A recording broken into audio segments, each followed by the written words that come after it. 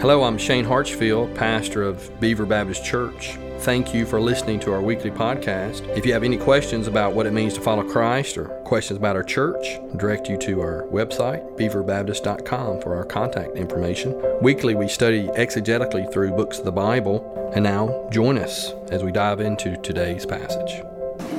Ecclesiastes chapter 6. David read that for us already. Verses 1 through 12. Well, it's Christmas morning in this house. Little Johnny, he awakens to the anticipation of having gifts, and more gifts. And he goes to the tree and he finds some gift not wrapped, but sitting there with his name on a placard, distinguishing his surprises from his sisters. After seeing these presents and marveling over them, he then moves on to the wrap gifts. So he unwraps a Lego set. We like Legos in our house. We have a lot of Legos. We're stepping on them, picking them up every day. But little Johnny, he got Legos. And then he got a remote control monster truck. Because little boys, they like monster trucks. And then he received his usual socks and underwear. He just quickly discarded those. And then lastly, he opened up a little new racetrack that he had so desperately wanted. And he enjoys his toys all the day. Think about Christmas Day, getting to play with all those toys. And he did that all the while totally disregarding the socks and underwear. Just playing with those toys, loving it.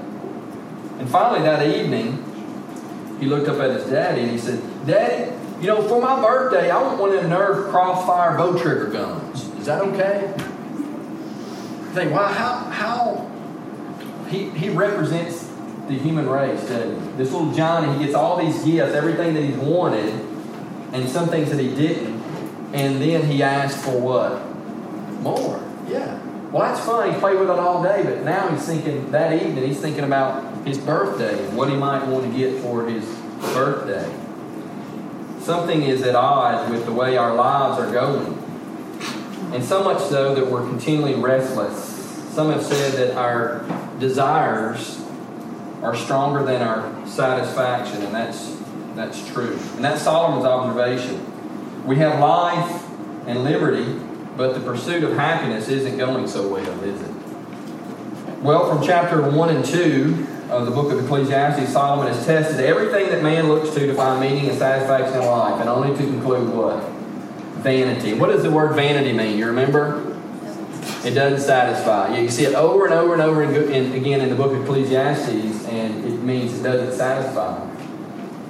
Chapter 1 and 2, he tests everything that we look to for meaning in life, and it just comes up empty. In chapters 3 through 6, Solomon is sharing his observations with us, just his observations of life. As he's looked at life, remember, Solomon is the wisest man who's ever lived. He has all the money, all the time at his disposal to test all these so-called pleasures in life. And he's just coming up empty. But so far in chapters 3 through 6, he's given some observations. In the last chapter, chapter 5, we saw that money-mad people aren't satisfied. In fact, the scriptures tell us that it actually leads to more difficulties, doesn't it? Indigestion and stress being a few. We said last week the ghettos, they're full of people sleeping well, while the insomniacs all live where? In the suburbs, yeah. Well, today we're going to look at chapter 6, and it's a bit depressing as David read that. You're just like, wow, where's he going with this today? A little pessimistic maybe for some of us. I'll be honest to you, it is a little bit. But remember that Solomon has concluded already in chapter 12, verse 13 and 14, that we need to fear God and keep His commandments and be ready for that day of judgment, because that day is coming. So he's not faithless. He's not without faith. He's not agnostic. He's not atheistic. He does have faith, and his conclusion is right. And so we have to keep that in mind as we study the book of Ecclesiastes. Let's look at chapter 6. The first thing I think we can learn is that the gifts God gives us and the ability to enjoy them come separately. It's tragic to be blessed but then not be able to enjoy those blessings. Let's look at verse 1 and 2. There's an evil that I've seen under the sun. Notice he says it's an evil, right? And it lies heavy on mankind. A man to whom God gives wealth, possessions, and honor so that he lacks nothing of all that he desires, yet God does not give him power to enjoy them, but a stranger enjoys them. This is vanity. It is a grievous evil. Solomon saw a man. He's wealthy, but he's also famous, right? Last week we saw that somebody that was longing for money, mad about money, wasn't satisfied. Well, not only is this person wealthy, but they're also famous. And some say, well, to have fame is more valuable than riches, right? For some people. And verse 2 tells us that God gave these things to him. But God doesn't allow him to enjoy them. In fact, someone else enjoys them. A foreigner. Maybe he lost them in a business deal. Maybe they were taken from him by force, as sometimes happened. Maybe he lost it during a war. That's happened many times, hasn't it? It could be that he's building up a nest egg for retirement, but he passed away before reaching retirement age. We're not sure how he lost them. We don't know. But he lost them. Look at verse 3 through 6. In the Old Testament, this man had it all. He had a large family. 100 children is given to this man. Now that's a hyperbole, right? It's exaggeration to prove a point, right?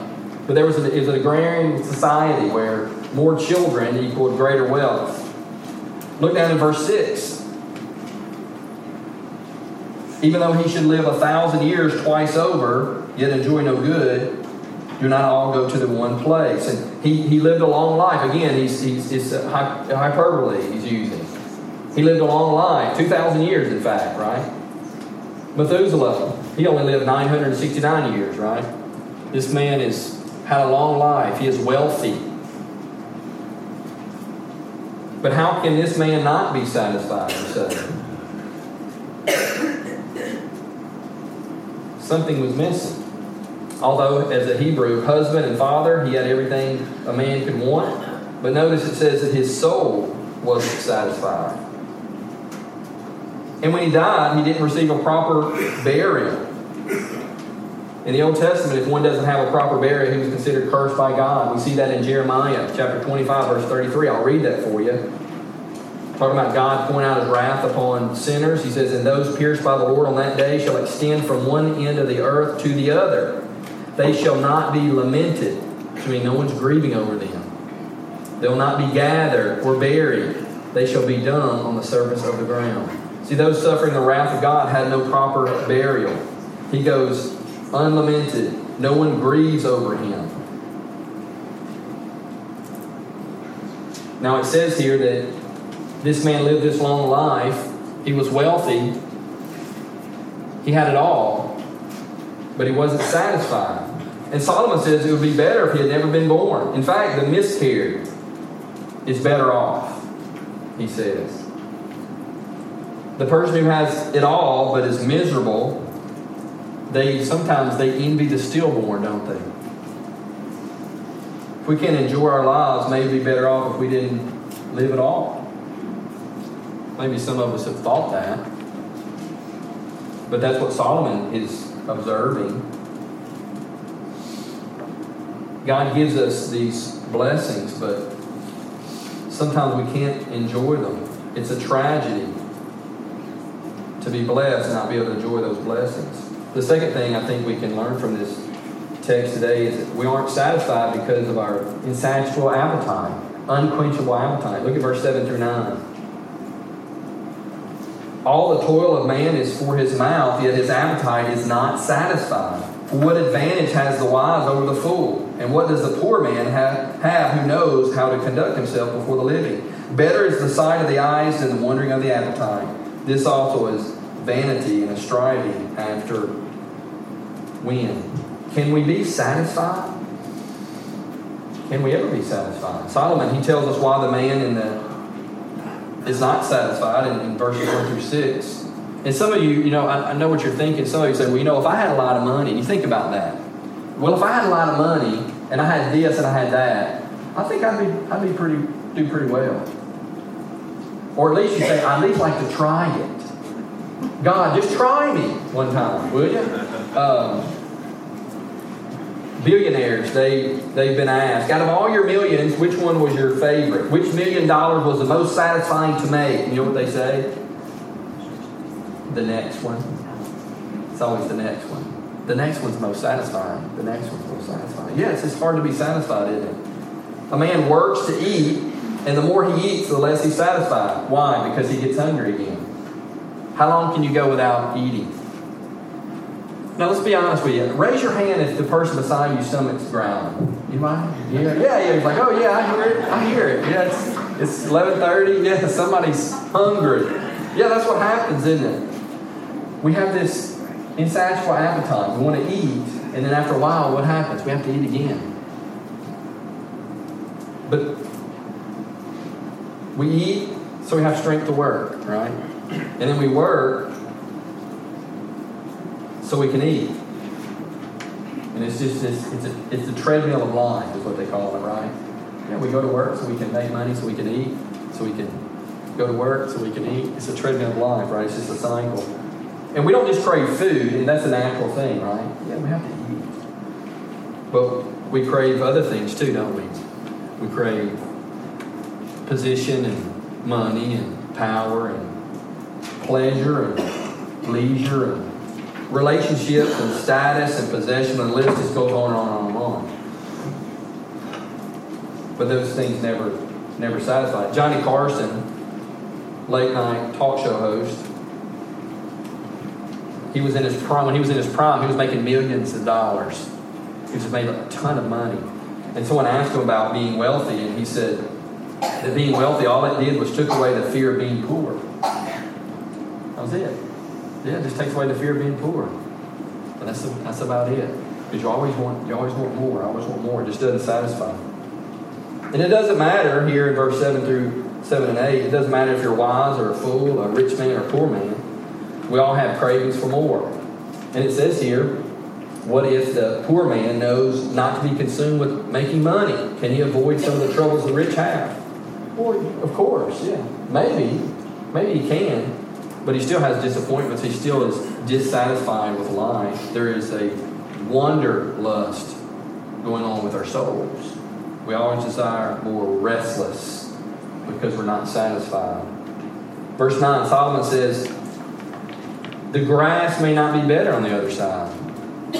You know, the idiom, grass is always greener on the side. We think that, but Solomon says here in verse 9, that's not necessarily the case. And we waste a lot of time, don't we? Wishing for what one doesn't have. And it's really interesting here in America as I come back and get settled and kind of learning about the culture here. There's kind of like a dichotomy. You've got in our culture in America today a large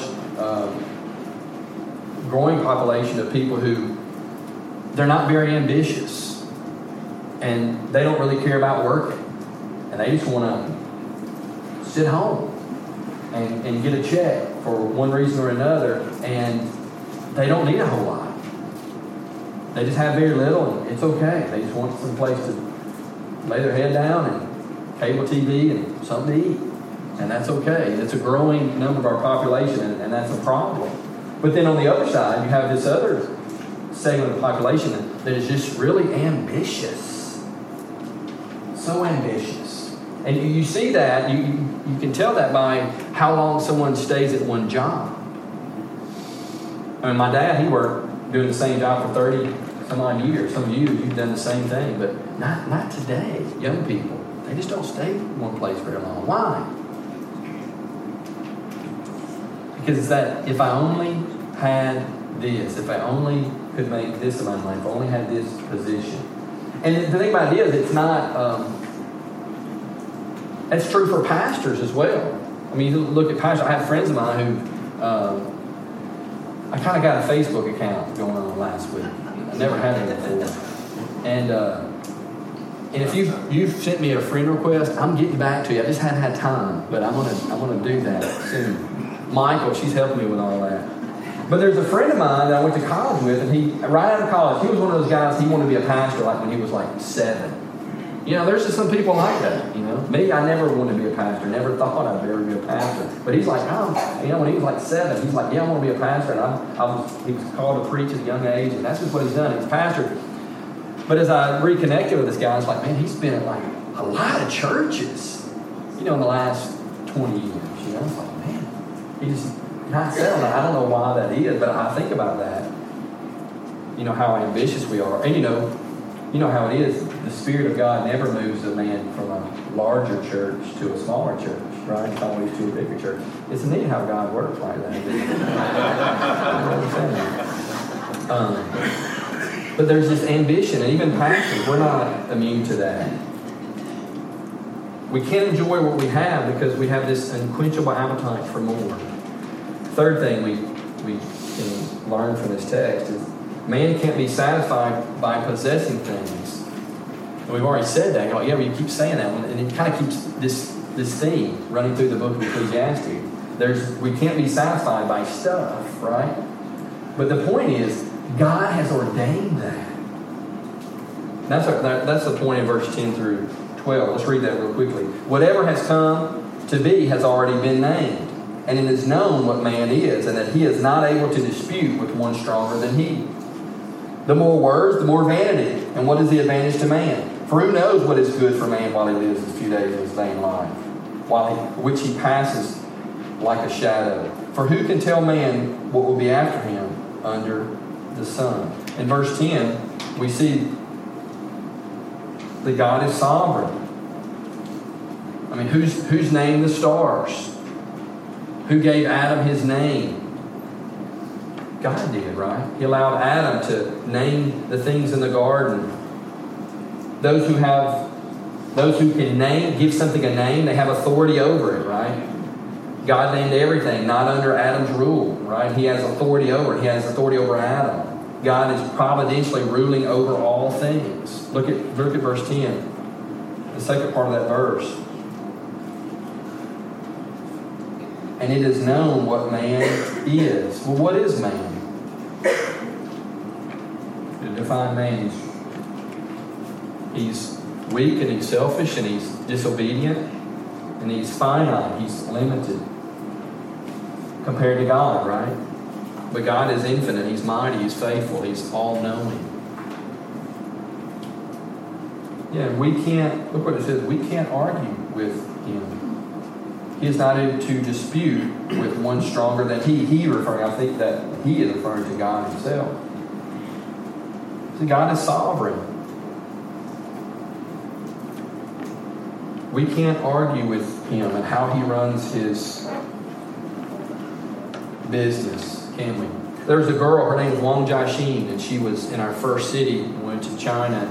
We loved her. She came to our house every day, and she was a 9-10-year-old little girl, pigtails. And her father lived in Shenzhen, and he came home. He worked there, and he came home like once a year. And so she was really starved for attention, and we loved her, and she came to our house all the time, and she would eat with us and whatnot. And, my wife, Jeannie, was making pizza, homemade pizza. And Wang Jiaxin was there, and she began to tell Jeannie that she wasn't doing something right. And Jeannie was making the pizza, and 10, 12 years ago in this city, in Zhangjiajie, pizza was kind of an enigma to them. They knew it was a Western food. They didn't know anything about it, never eaten it or anything. Didn't have pizza stores or anything like that. They just heard about it and seen it, right, in movies or TV. And so Jeannie's making the pizza, and she begins to tell Jeannie that she's not doing it right. She's 9 or 10 years old. So and she says something else. And you shouldn't do it like this, you should do it this way. And finally Jeannie asked her, have you ever cooked pizza before? No one in China has an oven in their home. No, nobody. And she's like, well, no. And then Jeannie thought, well, have you ever eaten pizza? And she's like, no. And then Jeannie very tactfully told Wang Jiaxin, don't tell me how to cook pizza when you have no idea how to cook pizza.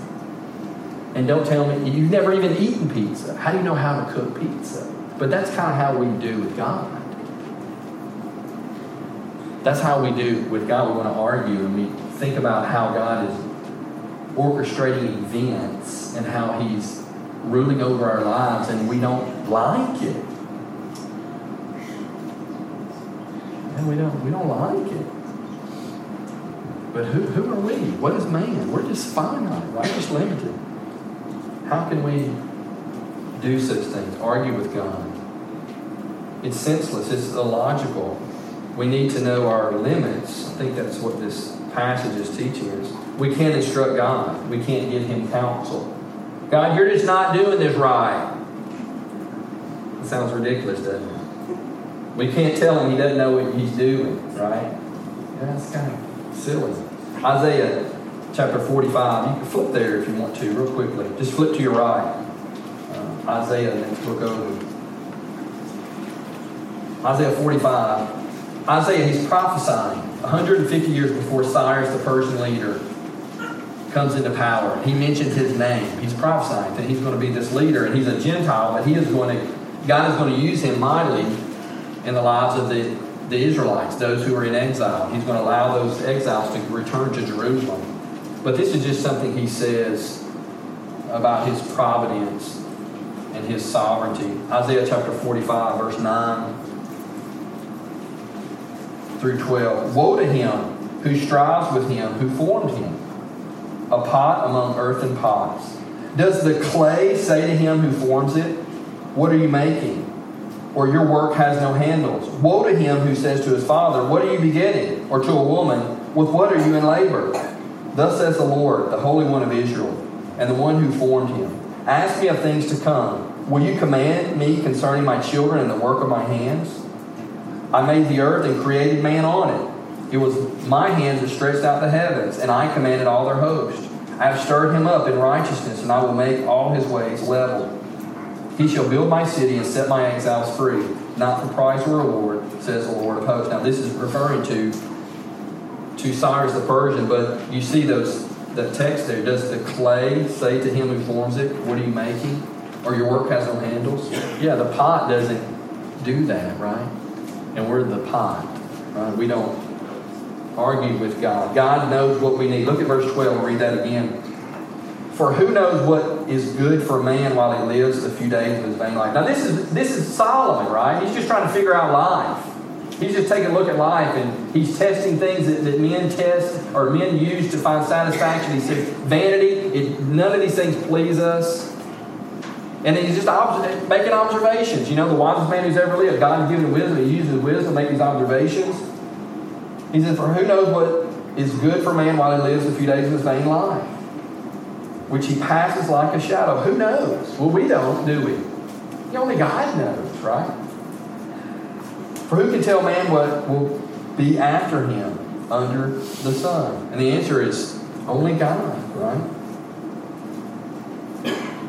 The human condition has been the same since Adam, right? Adam fell.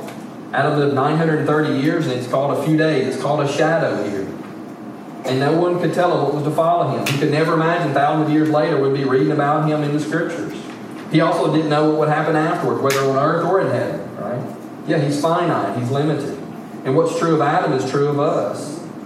We're just mere mortal men, finite, who stand before an omnipotent, holy God. Solomon's asking a real question, a difficult question. Who knows the answer to these questions? Only the Lord does. And so by way of application, as I wrap things up, it's tragic to be blessed by God, and we all are. All the good things we have comes from the Lord. But it's tragic to be blessed but not able to be able to enjoy these blessings. And why can't we enjoy them? Why can't we be satisfied? We can't be satisfied because we have this unquenchable desire. But God has ordained that we have this unquenchable desire. That's what the text teaches this morning. That's all. It's all part of God's plan. We can't be satisfied. We have this desire. Our soul just has this wanderlust. We're going from one thing to the next, one thing to the next. Can't have enough, right? It doesn't satisfy. I'm unsettled. And that's God's providential plan. That's how He brings us to Himself.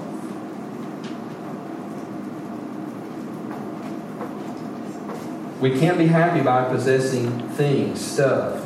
God's ordained it. We can't do it our way. We have to do it His way.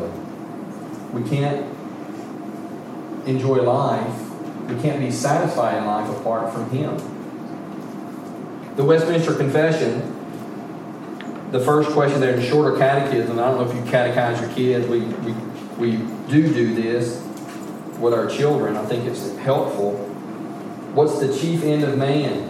I can ask my kids, put them on the spot, I guess. Jenny's going, don't do that. What's the chief end of man? To glorify God and to enjoy Him forever. That's our purpose. That's why we're here. Is to enjoy God forever, to give Him glory. And you can't beat the system. That's just the way God has created us for that purpose. And until we're doing that, we won't be satisfied. We can't say to God, well, I'll show you. I'm gonna be satisfied. I'm gonna make money. I'm gonna have relationships. And I'm gonna do this and do that. I'm gonna travel. I'm gonna have all these things. And I'm gonna be satisfied. And you'll come up just like everybody else. You'll come up empty and dissatisfied.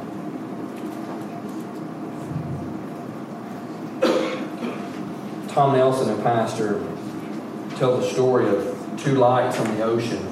You may have heard this story before. But one day, you heard the story? There's one light and it blinks. And it says, change your course. Change your course. And the other light responds back, change your course. Change your course. The first light responds back, I'm a captain. Change your course. The second light responds, I'm a second lieutenant. Change your course. The first light, again, blinks back, I'm an ocean liner. The second light blinks back, I'm a lighthouse.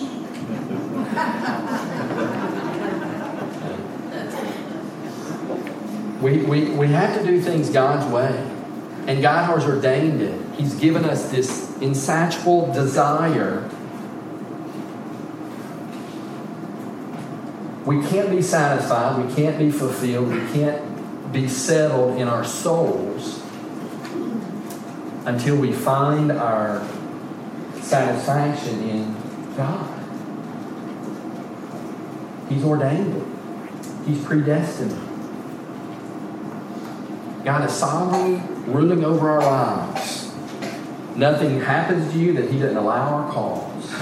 And we get mad and God, you're just not doing things rightly. You need to give me this. You need to give me that. You need to take away this. And you take away that. And we get mad and we say, you're not doing things rightly. But who are we? We're the pot. We don't say the potter. You're doing things wrongly. Do things my way. It doesn't happen like that. The gifts God gives us and the ability to enjoy them comes separately. We've all been blessed by the Lord. But we need to recognize our inability to find satisfaction in life. He tells us in chapter 3, He's put eternity in our hearts. So we need God to help us enjoy life. So I'll encourage you, if you've never repented, I'll encourage you today to repent. What's it mean to repent? It means to see your sin the way God sees it, be sorrowful for your sin, and turn from it. I don't want to live like that. Godly sorrow leads us to repentance. You say, well, I'm not really sorry for my sin. I know I sinned, but I'm not really sorry for it. Yeah, you can't repent. Godly sorrow brings repentance. So I encourage you to repent. Turn from your sin. Turn from living your life for yourself. And I encourage you to trust Jesus' work on the cross as your own. 2,000 years ago, Jesus, the God-man, who had totally and completely obeyed the Father, He laid down His life for sinners. He died a cruel death. He was buried. On the third day, He rose to defeat sin and death once and for all. Then He ascended to heaven. The Bible says one day Jesus is going to come back. He's going to judge the world. He's going to judge sinners, of whom we are. The Bible says repent. You're hearing this study, we're studying this book, and you're not satisfied with life. You're not settled in your soul. So I encourage you, repent. You say, well, how do I do that? Turn from your sin. Be sorry for your sin and turn from your sin. And well, I'm not really sorry for my sin. Well, cry out to the Lord and ask Him to break your heart. That you would be broken over your sin, that you would see your sin like God sees it. And you would want to turn from your sin. You want to trust that Jesus did, in fact, die for you. He was separated from the Father for you. He was punished for you. He took your punishment for you. The Bible says if we confess our sin, He is faithful and just to forgive us of our sins and cleanse us of all unrighteousness. Repent, trust Jesus. So how do I do that? Just talk to the Lord. Just cry out to Him. And tell Him, I'm wrong. I've lived wrong. I am wrong. I'm a sinner. I deserve your wrath and your punishment. Please forgive me. I want to follow you. And maybe if you're a believer, you say, well, how does this apply to me? Well, similarly, yeah, are you satisfied? Right now, believer, she said, well, I've repented. I know I've repented. I know that I'm His. I have the Holy Spirit living in me. I'm a child of God. But you know what? I haven't lived for the Lord, but here recently, maybe I can't say I'm really satisfied with God. Well, that's not a God problem. That's a sin problem. Turn to Psalm 63 real quick. We'll close. Psalm 63, verse 1 through 8. Believer, this is for us, believers. If you're not a believer, repent and trust Jesus. You're not going to be satisfied until you repent and trust Him. Believers, Psalm 63.